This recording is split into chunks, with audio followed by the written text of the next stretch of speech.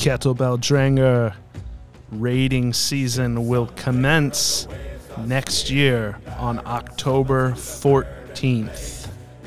We will be once again at the Athlete Lab in Little Canada, Minnesota for the third annual Twin Cities Kettlebell Open. Registration is now available. The lowest price it will be $60 until December 31st. For those of you brave enough to sign up now, you will be rewarded. Raffle prizes will once again be given to all participants, and there will be a cash prize for those who wield the steel with great vigor. Come, fight for your clan, fight for yourself, and may your name forever ring out in the Hall of Champions.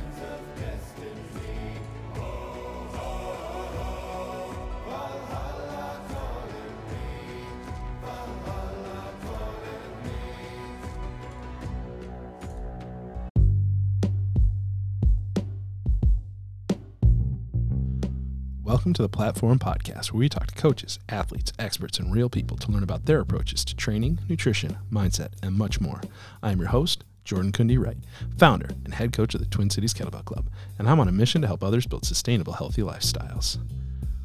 Before we jump into the episode, I want to let you know that registration is live for the third annual Twin Cities Kettlebell Open. We are moving it up to October 14th. This year. It will be on the second Saturday in October and will once again be hosted by our friends at the Athlete Lab in Little Canada, Minnesota. And right now, it is the lowest price that it will be. It is $60 for early bird registration.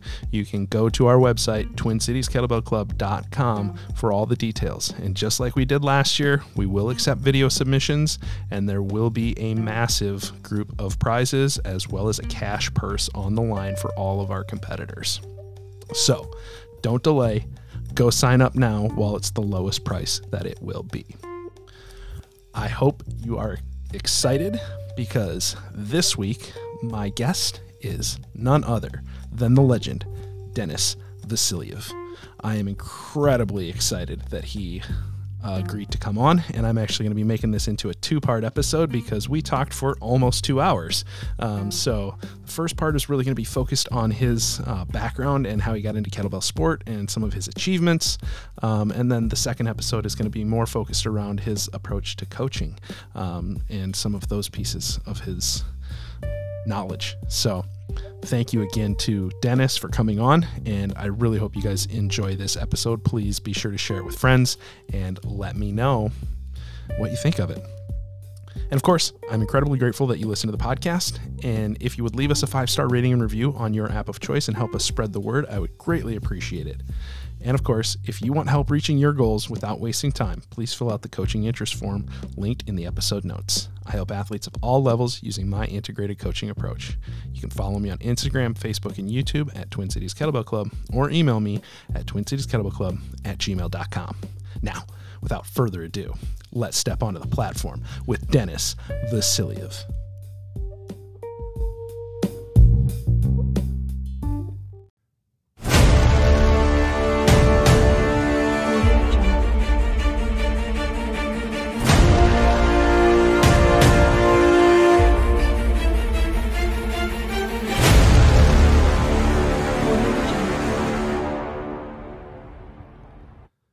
All right, welcome into this week's episode of the Platform Podcast. This personally is a big one for me. I have the man, the myth, the legend, Denis Vasilev. He is a world champion many, many times over, master of sport international class, the greatest of all time kettlebell lifter, in my humble opinion.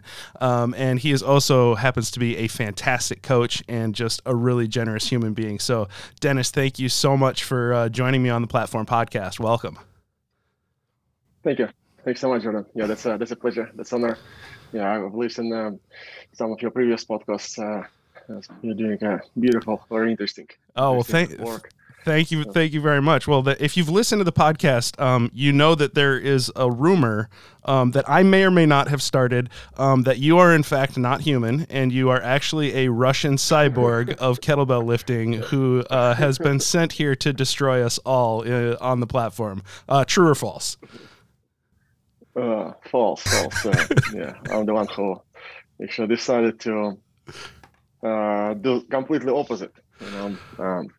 My dream was to make our sport even bigger, even more fun and positive, and I really wanted to do my best to share my experience here in States, and all over the world.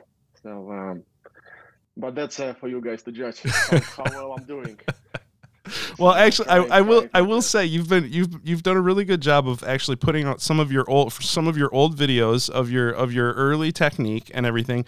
And it's reassuring to those of us who are striving to get better to see that as good and as precise and as clean as you are now. When you look back at some of your old videos, there were times you were cleaning the bells, up high on your chest and then rolling down into your rack position, and like it wasn't like every single rep was clean right to the rack position, right onto the iliac crest, and then ready to go. Like to see that your form has evolved over the course of your career as you've continued to refine your craft is honestly reassuring to the rest of us. So, I mean, tell us a little bit about your journey. When did you actually start kettlebell sport training? Because you didn't start as a kettlebell sport athlete in Russia, right? You started like track and field and then got into bodybuilding and some other things. So tell us a little bit about your journey, like growing up and when you kind of got fully into kettlebell sport. Beginnings was mixed martial arts, actually. My parents signed me up. What they were saying is that I was way too energetic at home, knocking plates down and just running around and just active kid. And they saw that it's kind of let my steam go out a bit if I was working out at least a few times a week. So like this kid's breaking stuff. We need to make sure he knows how to punch and kick things. So started what was first.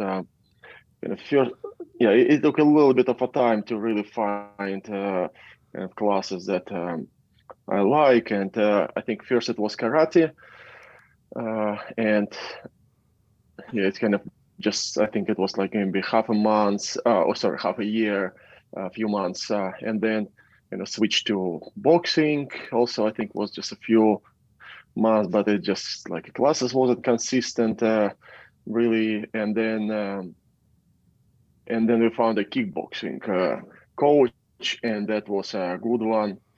Bendasov, I still remember the last name of the coach, and he was like super charismatic man. I think for me personally, that was the experience that made me like athlete. From a kid, it was like a consistent workouts and lots of motivation, GPP, and so I was doing this for maybe 3-4 years, and then. How old were you at this? How old were you at this point? How young were you when you started karate and martial arts, and then eventually kickboxing? 6. Oh, 6 okay. years. So we're talking young Denis. Kid, yeah, little kid. Okay, my son is 6 years old, so I can relate having a 6-year-old that's like bouncing off the walls, and you're like, oh my god, we got to do something to get this energy out. Okay, so you transition to kickboxing. You're about 9 years old, and then go from there. Yeah, and then after kickboxing, it just was we moved to a different apartment, different part of the city, so it was hard to follow, which was a sad moment. I really liked this coach. I said that like I was with him like maybe for 3 years, and we started like about 7, and I think up to like 10 years old or so was doing a kickboxing, but then we find this class of hand-to-hand combat, or in Russian it's called rukopashny boy. It's basically kind of like a fight sambo, or it's still around. It's like full contact sambo, basically. yeah, full contact. You're wearing a kimonos. You're wearing this mixed fight gloves, like Yep, open the open fingers. fingered. Yep. Well, in competitions, you wearing a helmet also, helmet, and actually like a chest protection and like this plastic pants underneath the kimonos, and then even for shanks protection. Well, it's probably was a kids thing because I was still fairly Yeah. like young. I never made it to pros, which I actually grateful for, because yeah, when you're like, if I would be that level of a fighter, well, I probably was richer, but You wouldn't be health, nearly as handsome though. You'd probably have a yeah, busted up yeah, face, and yeah. yeah, yeah. But then kettlebell sports started from last years of school when I start attending gymnasium in the school, and then one day, just our teacher showed up and said, "Hey guys, that will be I will be putting the school team now together for kettlebell sport competitions in a few months. Here's a pair of 24s. Let's go. Best jerk, best you can get." And I not recall any technique instructions or any So you're like, coaching you're what, like, you're like preparation anymore. 14, 15 years old, and coach just shows up and said, "Here's 224s. We're going to do kettlebell sport. Go." Yeah, it was very What could go wrong? raw, very uh, raw approach because, well, I think he's figured, okay, guys in gym lifting weights, so they should do good enough. And well, it was well, he of course he was watching, and he just basically pointed the direction. He said bells should be there Yeah. overhead. So I've done 25 jerks with 24 and about like 25 snatches per arm. And he said, okay, that'll work. It's Nice. good enough. Good Get enough to ready. make the team. Yeah, yeah. But all the way up, it was 1999, but up till 2000, yeah, 2001, I wasn't receiving any like, coaching or technique advices of any sort. This first 2 years was just uh, experience exchange, whatever experience was it among us teammates, Yeah. which all of us was pretty much just brand new kettlebell lifters. Like I don't know, I'm not sure that even any of us had any sport rank at all. Well, in 2000 when I start institute, so there was a little bit more experienced guys like rank one. CMS I think was just the highest rank among all, and I think that's probably was the reason of such poor technique at the beginning because was a lot of will, a lot of desire, but no knowledge at all. Like Yeah. rack position, elbow into stomach, I called it like or stretching drills. No, nothing like that. And I remember that like the way I figure out the rack was on the middle of competitions. But on competition, the beginning of the jerk set about between minute number 5 and number 6. When your Because I shoulders was finally got so tired you couldn't actively hold them up anymore, and you just like you just happened to find rack. Is that?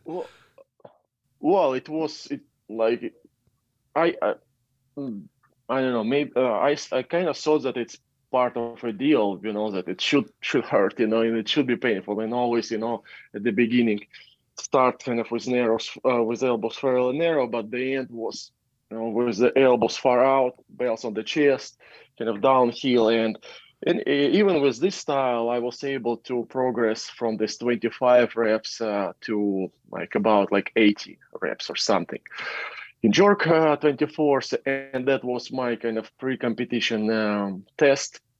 It was 100% test. There wasn't such methodology back then, or at least shared with me that you shouldn't do 100%, you should do like 70 or 80. Yeah, no And such it thing was as a like a week test set. before. Yeah, like also, coach said, okay, guys, let's see what we're ready for. And like basically, you just do your best in jerk and your best in snatch. And yeah, I think I did like something like 80. I remember exactly, like was it 76 or 86 reps, and then we went for competitions. But the team was great. It just was, there's such a great guys. We was a great friends, and well, in general, just healthy, athletic guys, and was really pumped about these competitions. And somehow, I remember that it was going pretty well for our team. Like we had this like a pre-competition test the week before, and then I wasn't the first. I was like closer to last to compete, and like all of the teammates, they were doing great. Like one guy, he stepped up and he hit a PR, and kind of everything went great. And the other guy came and he also did great. And I kind of okay, my turn. Kind of I was like really excited to go with it. And as I said, like somewhere in the middle of the set, like I just was trying to once again save the rack position, and I was able to stack one elbow, the side rack, because wasn't able to put both at all, and I stuck one, and it just gave this relief in air, Yeah. and I Your just muscles go, like with no problem, with no problem, just get 120 jerks, huge PR, like more like 30-40%, and hit CMS, which I wasn't expecting at all, and that was probably like the first this flash of light where I said, okay, it's not just a pain, it's the way to figure it out. And after that actually was the first time, well, after this competition, when I start to like trying to clean 32s, or maybe do a couple of reps before, because before that I wasn't even trying because it seemed just way too difficult and too hard. And yeah, so they're from there, intimidating, those 32s. They're scary. I mean, they just sit there taunting you, but they're scary. yes. So basically, first 2 years was just pure, I don't know. So when you hit CMS, was there? I mean, you mentioned the light bulb of like you found rack position, you realized it didn't always have to be so hard. But was there a moment when you were like, I might be good at this? Like when did you realize that you either might be good at it, or that you just really love it and you want to kind of, that it was the thing you wanted to pursue? Like when did that light bulb kind of happen? Yeah. That's and it was about the end of the first year of the studies, and I actually had a break from mixed martial arts because well, you needed to commute like to the other side of the city, and it was just this pressure to make it through first year of studies, and I was a CMS in mixed martial arts by the end of a high school, and like so this first year I was able to make it to CMS and kettlebells, and this actually was kind of a moment for me of a dilemma. Okay, because okay, that second year seems like things starts to ease up a little bit, and Yeah. it seems like I'm able to get back. And so okay, so what will I do? Should I come back to mixed martial arts, but I kind of haven't done it for a year, kind of a little bit kind of out of shape, needs to catch up, or I should stick with this kettlebell sport, where I just freshly made CMS, and seems like just start to get this whole momentum going. And I just decided to stick with kettlebells. And the rest is history, as they say. Yeah, that was the beginning. And anyways, like another like few years, well, basically the whole studies, I was kind of always invited to join once in a while these mixed martial arts competitions because I've done it before. So I had like a few competitions mixed martial arts. So it wasn't anything extraordinary. Well, it wasn't a rough beating, but wasn't a victorious fight either. So it just was kind of just humble. It's hard to dabble in being a fighter. That's a hard thing to just kind of like not be fully committed to and then show up and fight. Like that's tough. Yeah. Well. Again, I've done it for almost like 10 years, and it was only a year break. So, I mean, it still was quite a fresh in my mind. So as I said, I wasn't completely off, but well, wasn't excellent, wasn't perfection then, and was doing some arm wrestling also. So kind of was a short period of time where I kind of was, like basically in three sports, mixed martial arts once in a while, and then kettlebell sport, and then some arm wrestling. And in kettlebell sport, I was getting closer to MS, start lifting 32s, and training starts to be really hard. And also like around like 2000, 2003, yeah, I said that, okay, that's probably time to focus, and just stick with something. Uh, yeah, so yeah, and well, I hit MS uh, early 2004. And was that your first MS? Was that in biathlon, or had you transitioned to long cycle at this point? It was biathlon, and this first 2 years and up till first CMS, it was biathlon only. It was long cycle wasn't around at all. Yeah, long cycle wasn't a thing until what, like mid 2000s? Is that right? Like 2005, 2006? It's not like it wasn't exist, but it wasn't spread wide enough. I believe the very first time it was introduced to like national competitions was 1999 maybe, or 1998.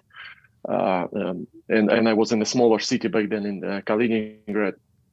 So yeah, it wasn't there. And then we once went to competition to St. Petersburg, and this was a long cycle competition, 32s. And my first result was I believe 14 reps, I think, of long cycle. That was the best I've got. But then I get back, and next year I showed up, it was 44. And then it's next a little year, jump. well, it was, yeah, and then next year it was like 50s, high 50s, low 60s, and I actually my first shot for MS was in long cycle, but I failed. Well, I mean, I didn't hit the numbers. My CMS was I think 63 reps, and I end up with 57. Which still took me to the third place of a junior championship of Russia, but I missed CMS. And then, well, and back then it was kind of interesting calendar. Long cycle competitions and biathlon competitions was half year apart from each other. So it was like two championships of Russia, one for long cycle, one for biathlon. And so basically no one had like a real specialization, being long cyclist or biathlon lifter, because like, well, you have long cycle competitions coming and nothing for biathlon. So it kind of naturally allowed you to periodize your program, where it's like, oh, I'm going to focus on long cycle for 5 months, compete, and then take a small break, and then start doing biathlon training, and I can compete in that championship too. That's actually pretty cool. Yep, exactly. Like, so basically everyone will have this like switch once a year, half year of a long cycle, half year of biathlon. So I wasn't able to get it in long cycle, and I start biathlon preparation, and I made it in biathlon. Yeah, my first MS was biathlon. I did I think 94 jerks and something like 118 snatches. And so in my biathlon score, I think like MS was something around 140 points. So I made it. I made it, just exceeded by a few points, maybe by 5 points. Nice. So you've been world champion now. How many? 11 times? 12 times? More than that? I can't remember. You've been world champion basically every time you've entered it.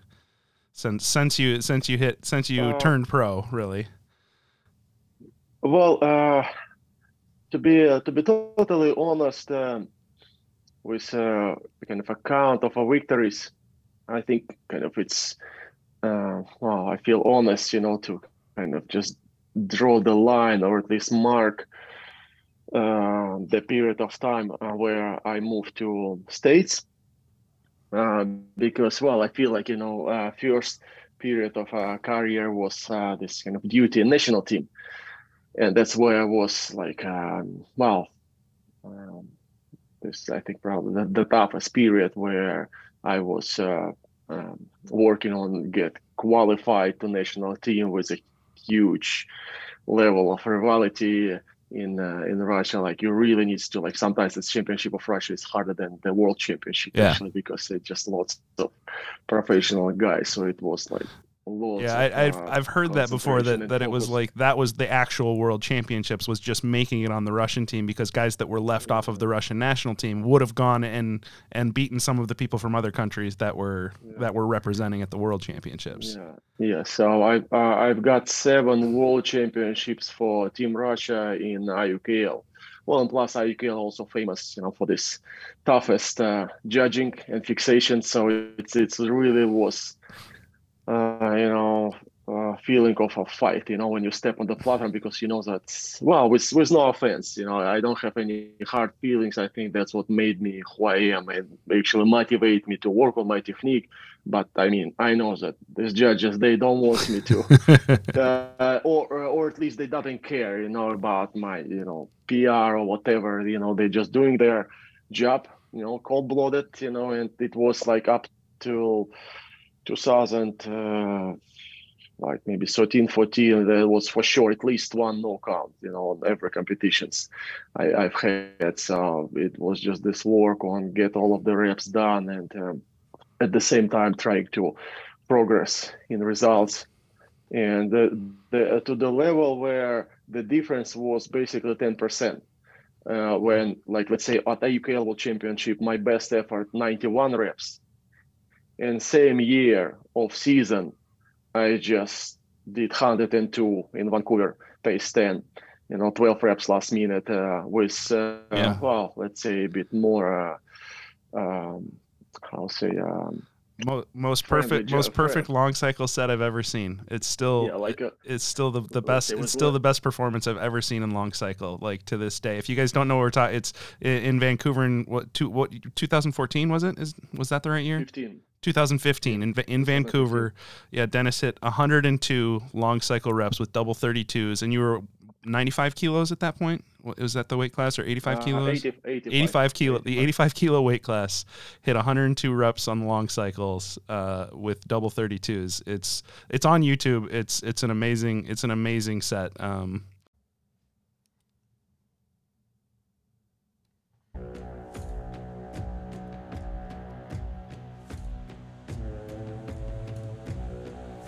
Kettlebell Drenga, thank you for raiding with me. You wielded the steel with honor, grit, determination, and bravery. Thank you to everyone who participated in this year's Twin Cities Kettlebell Open. Thank you again to our sponsors, Barefoot Athletics, Pro Kettlebell, Kettlebell Kings, Living.Fit, Sorensen Strong, CK Maceworks, Bellevator, and Verizon Home Internet. Prepare yourselves for raiding season to come again in 2023. Keep your steel sharp, keep your body fit, and your mind ready. And I will be back to tell you when it is time for raiding to commence.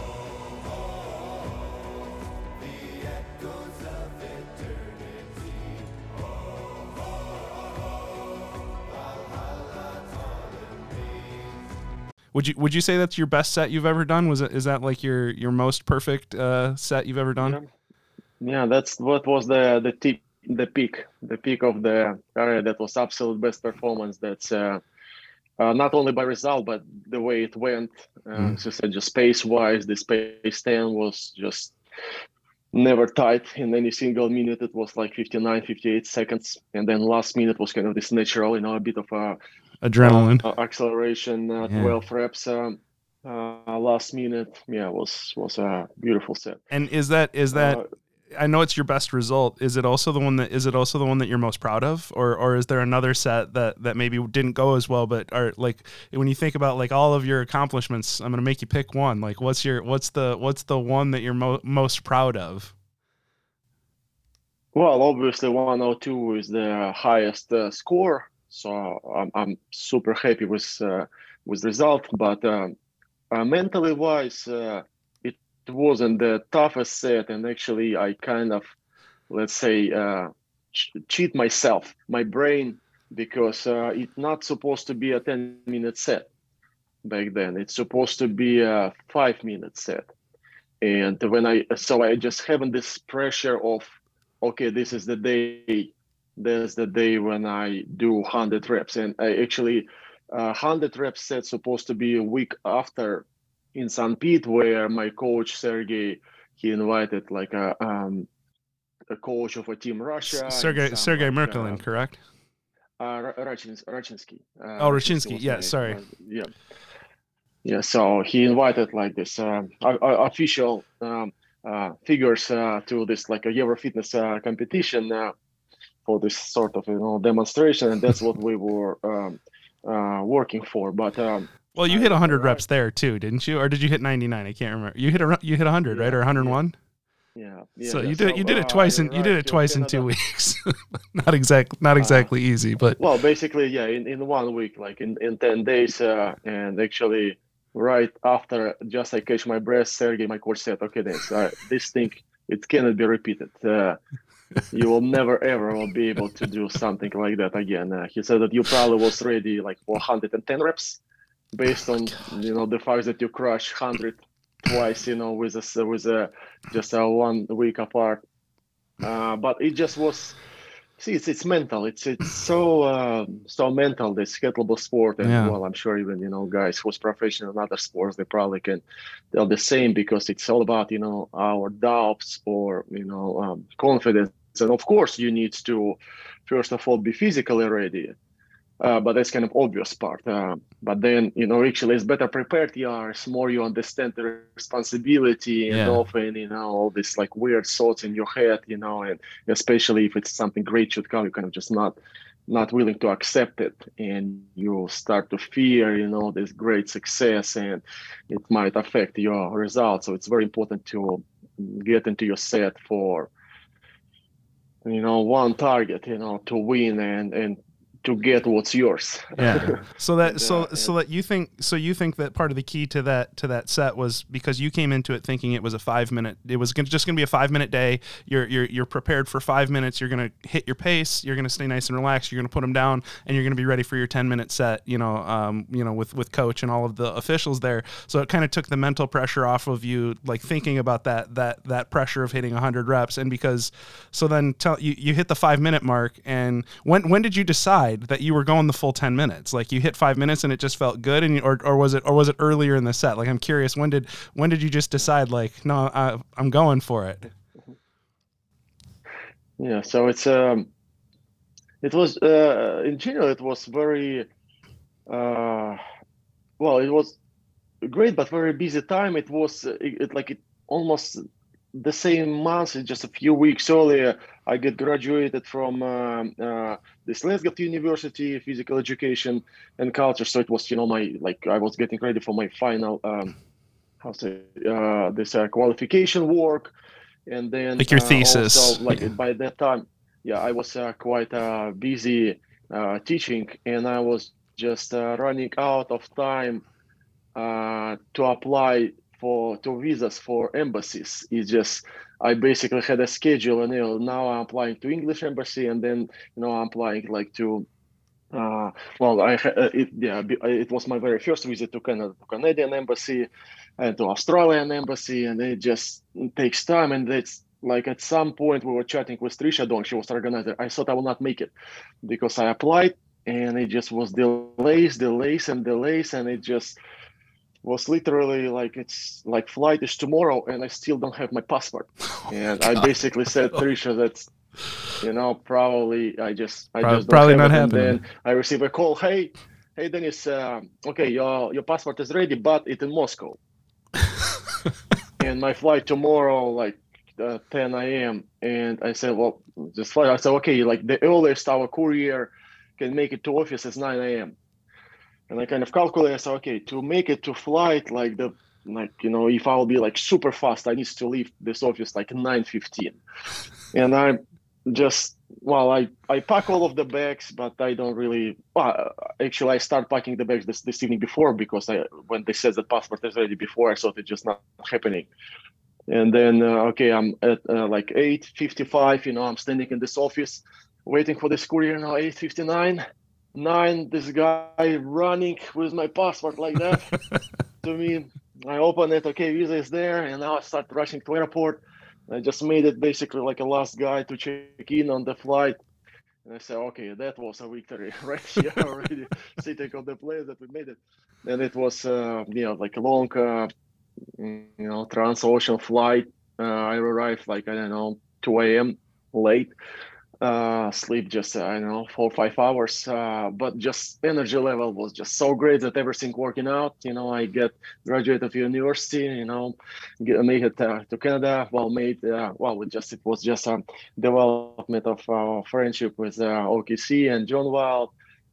So I've met Jason there, and John was there and waiting, cheering me up. Also, lots of laughs, jokes, just, feel so great. And start my warm-up. So if I told myself, if I will do 5 minutes set, no acceleration last minute, and if it will feel like it's always feel this training cycle that just, kind of fairly comfortable, kind of no rush and no pressure, I will just be adding like 1 minute extra, like as long as I can hold pace 10. Yeah. You're just going to keep adding another minute for as long as you can hold pace 10. Once you fall off pace, you're putting them down, and that's the end of the day. Yeah, and I kind of started like really relaxed, like trying to really just be super smooth about this pace 10, kind of, really paying attention to breathing. And I made it to 5, and that was fine. And I said, okay, 6, and I did 7, and when I did 7, I said, okay, it's happening. Yeah, that's it. Now I'm finishing it. And that minute number 8, and it was 9 minutes. Well, it's I started breathing hard, of course, towards the end of the set, but basically, I wasn't dealing with all this, struggle of thinking, oh, it's 9 minutes ahead of pace 10, it's 7 minutes ahead of pace 10. So I basically did 5, and then even minute number 6 and 7, it still was kind of just, 1 extra minute. And then I basically was working on the last 3 minutes, hard, where I already had 70 reps in my pocket, and I basically said, okay, there's just 30 more. And it went great, and it went so great that I said, okay, I called Sergey, kind of apologized. I said, coach, sorry, I made it without you, but I will come back and I will do it for you one more time. I'm sorry, this is killing me because you just crushed the world record. One of the all-time, you put up almost a perfect set, and your first thought is, I gotta apologize to Coach Raczynski because he's gonna be so pissed at me if I don't do this again next week. Well, I feel like, I cut him out of the show, he's the one who really wanted to watch it because he's the one who was putting, coaching to me, and I just, did it somewhere away, so I really feel bad about it. And I said, like, he needs to see me doing 100 reps. And what did he say? I'm curious, what did he say when you called him and told him your result and you apologized to him for your result? What did he say? Well, I understand. I don't remember exactly the conversation, but general attitude that was like, he was, of course, very happy for me and congrats. And he said that it's amazing. And he wasn't the one who really was supporting my idea about, the second shot. It's just when I told it, he said, well, okay, if you feel so, let's do it. And, we flew back to St. Pete, and then, he just programmed me I think just on one like easy workout, just sets of like 2 or 3 minutes to basically make me rest for the whole week. And I before I pick up the bells again, I thought I feel just great and fresh. Everything went well. Only I cut my elbows a bit because another story is that I all this rush, I forgot my belt. I arrived to Canada, I forgot my belt. I didn't have a belt, and I kind of my set, and I asked John's student, Ty. I said, Ty, can you please borrow me a belt? I forget mine because he was done after his set, and it was like different belt with a little bit of kind of a sharp edges, and I rubbed my elbows, and it was fine through this like. So late flight, or like stressful getting to the flight, late arrival, 4 hours of sleep, somebody else's belt, no coach there, and 102.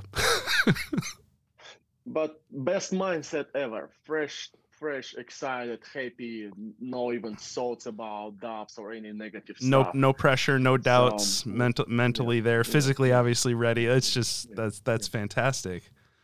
Yeah, but well, training cycle was good. Yes, all workouts was done. So again, it was seems a little bit of a crazy of actual arrival, but of course, it's like I was going for it. I was trained for it. So now you've got cuts on your elbows, and you've got you from somebody else's belt, and now you've got to hit 100 reps again because you promised your coach that you would do it again. And there are people there to watch. Officials are there, government officials, I'm assuming, or military officials are there to watch you perform. And so how did that one go? So speaking of my kind of memories of most set I'm proud of. So that's probably was the most painful set I've ever done, because the moment I cleaned the belts into the rack, the first clean, I realized that I'm in such a deep trouble. I'm such an idiot. I was swearing to myself in my mind. So what? Going on? Because like, what the fuck are you thinking? Just made all of these promises, and it's really happening that I see Sergey Rachinsky, Sergey Kirillov, like teammates from national team, and they all came to watch 100 reps. Okay, let's go. And that was like tight. I don't know, maybe first 2 minutes was kind of on pace, but then I was squeezing this rep number 10, it's like this 59 switching to 0, and it's like 10, barely 10, barely 10, barely 10. Ooh, oh man, that was really hard, really hard. And then, well, in Canada there was, I believe, like Fedorenko bells. And in Russia was this Ural bells. Yeah, the Ural bells, yeah. Official bells. And I start to feel like on the 9th minute that my grip starts to go also. Well, it like I start to feel it, a little like middle of the minute number 9. And so minute number 9, I did 9 reps, because I feel like I need to sacrifice this 1 rep if I want to survive through last minute. So it kind of was gamble. I haven't felt like acceleration at all. It feels like downhill, but I feel like at least, just I'll catch 1 extra breath and just we'll see what happened on the last minute. And I was able to squeeze 11 reps at the last minute, but wow, it just then took me almost a half year to recover after this double shot. I was wiped out after these 2 sets of 10. Naturally, your coach says, well, if you can hit 100 twice in 10 days, you must have been able to do 110. If you just would have listened to me, you could have hit 110. Yeah, that's what I sort of felt, that probably pace 11 might work based on how well this 102 went, but never happened. And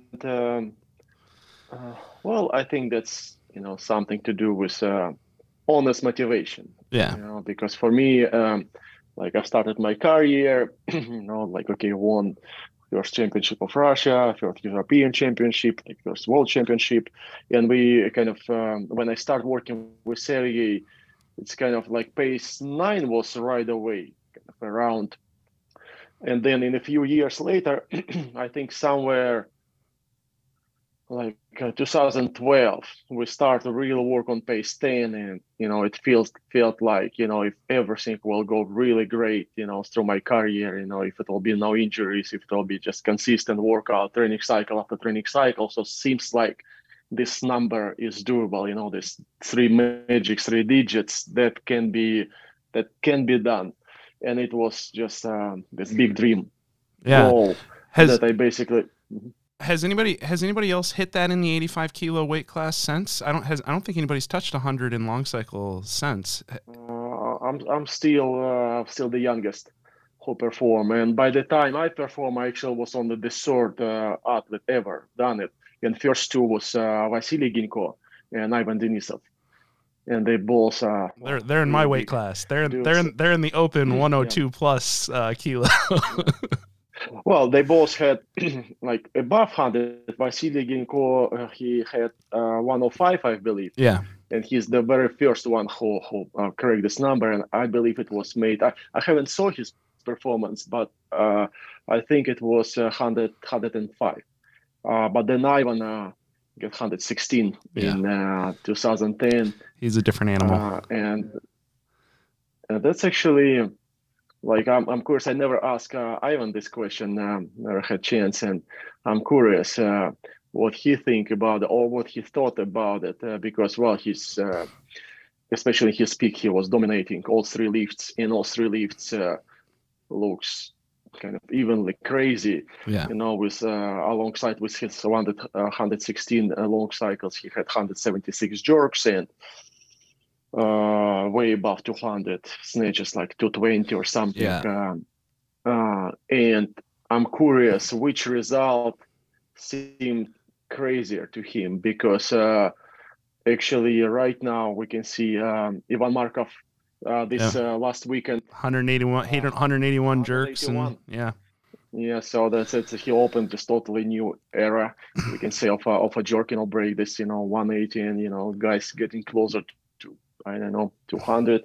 And then in snatch also Nikolai Kichimaev, he did like 250 snatches, some crazy numbers. Also it's kind of he performed it in kind of non-official, non-UKL competitions, but it's video, you can see him literally going pace 25 with 32.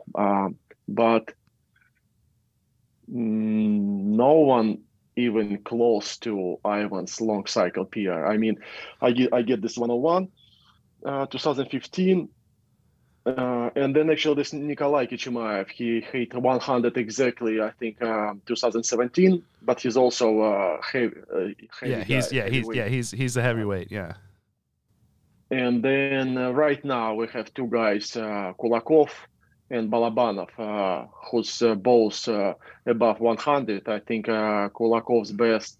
It's actually, like, I will send you a video later. I know that you are a curious coach. Oh yeah. Like he get 2 knockouts for like it's perfect 104 reps by Kulakov on Championship of Russia, and he had like 2 knockouts last minute.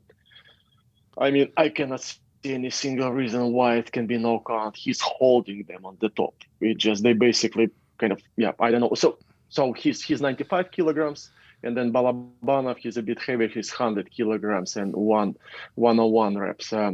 But I mean, that's 100 plus, but from 100 to 116, that's just that's a dimension. That's a whole thing. But to me it's one of those, like, it honestly, it kind of reminds me of the 4-minute mile. Like for a long time it was just considered not possible, right? Like nobody's gonna hit it, and then somebody does it and shows that it's possible, and suddenly in the next couple of years there's a whole bunch of people that have done it, and like it feels kind of like that, like that once you and Denisov kind of showed that it was possible to go over 100, then people started going for it, right? And like it's like you were kind of alluding to it, a lot of the limitations are just products of our own brain, that we don't realize that we can do it, and then once we see that we can, it's like, oh, the constraint goes away, and suddenly the level of human performance goes like just another tick higher than we thought possible. Yep.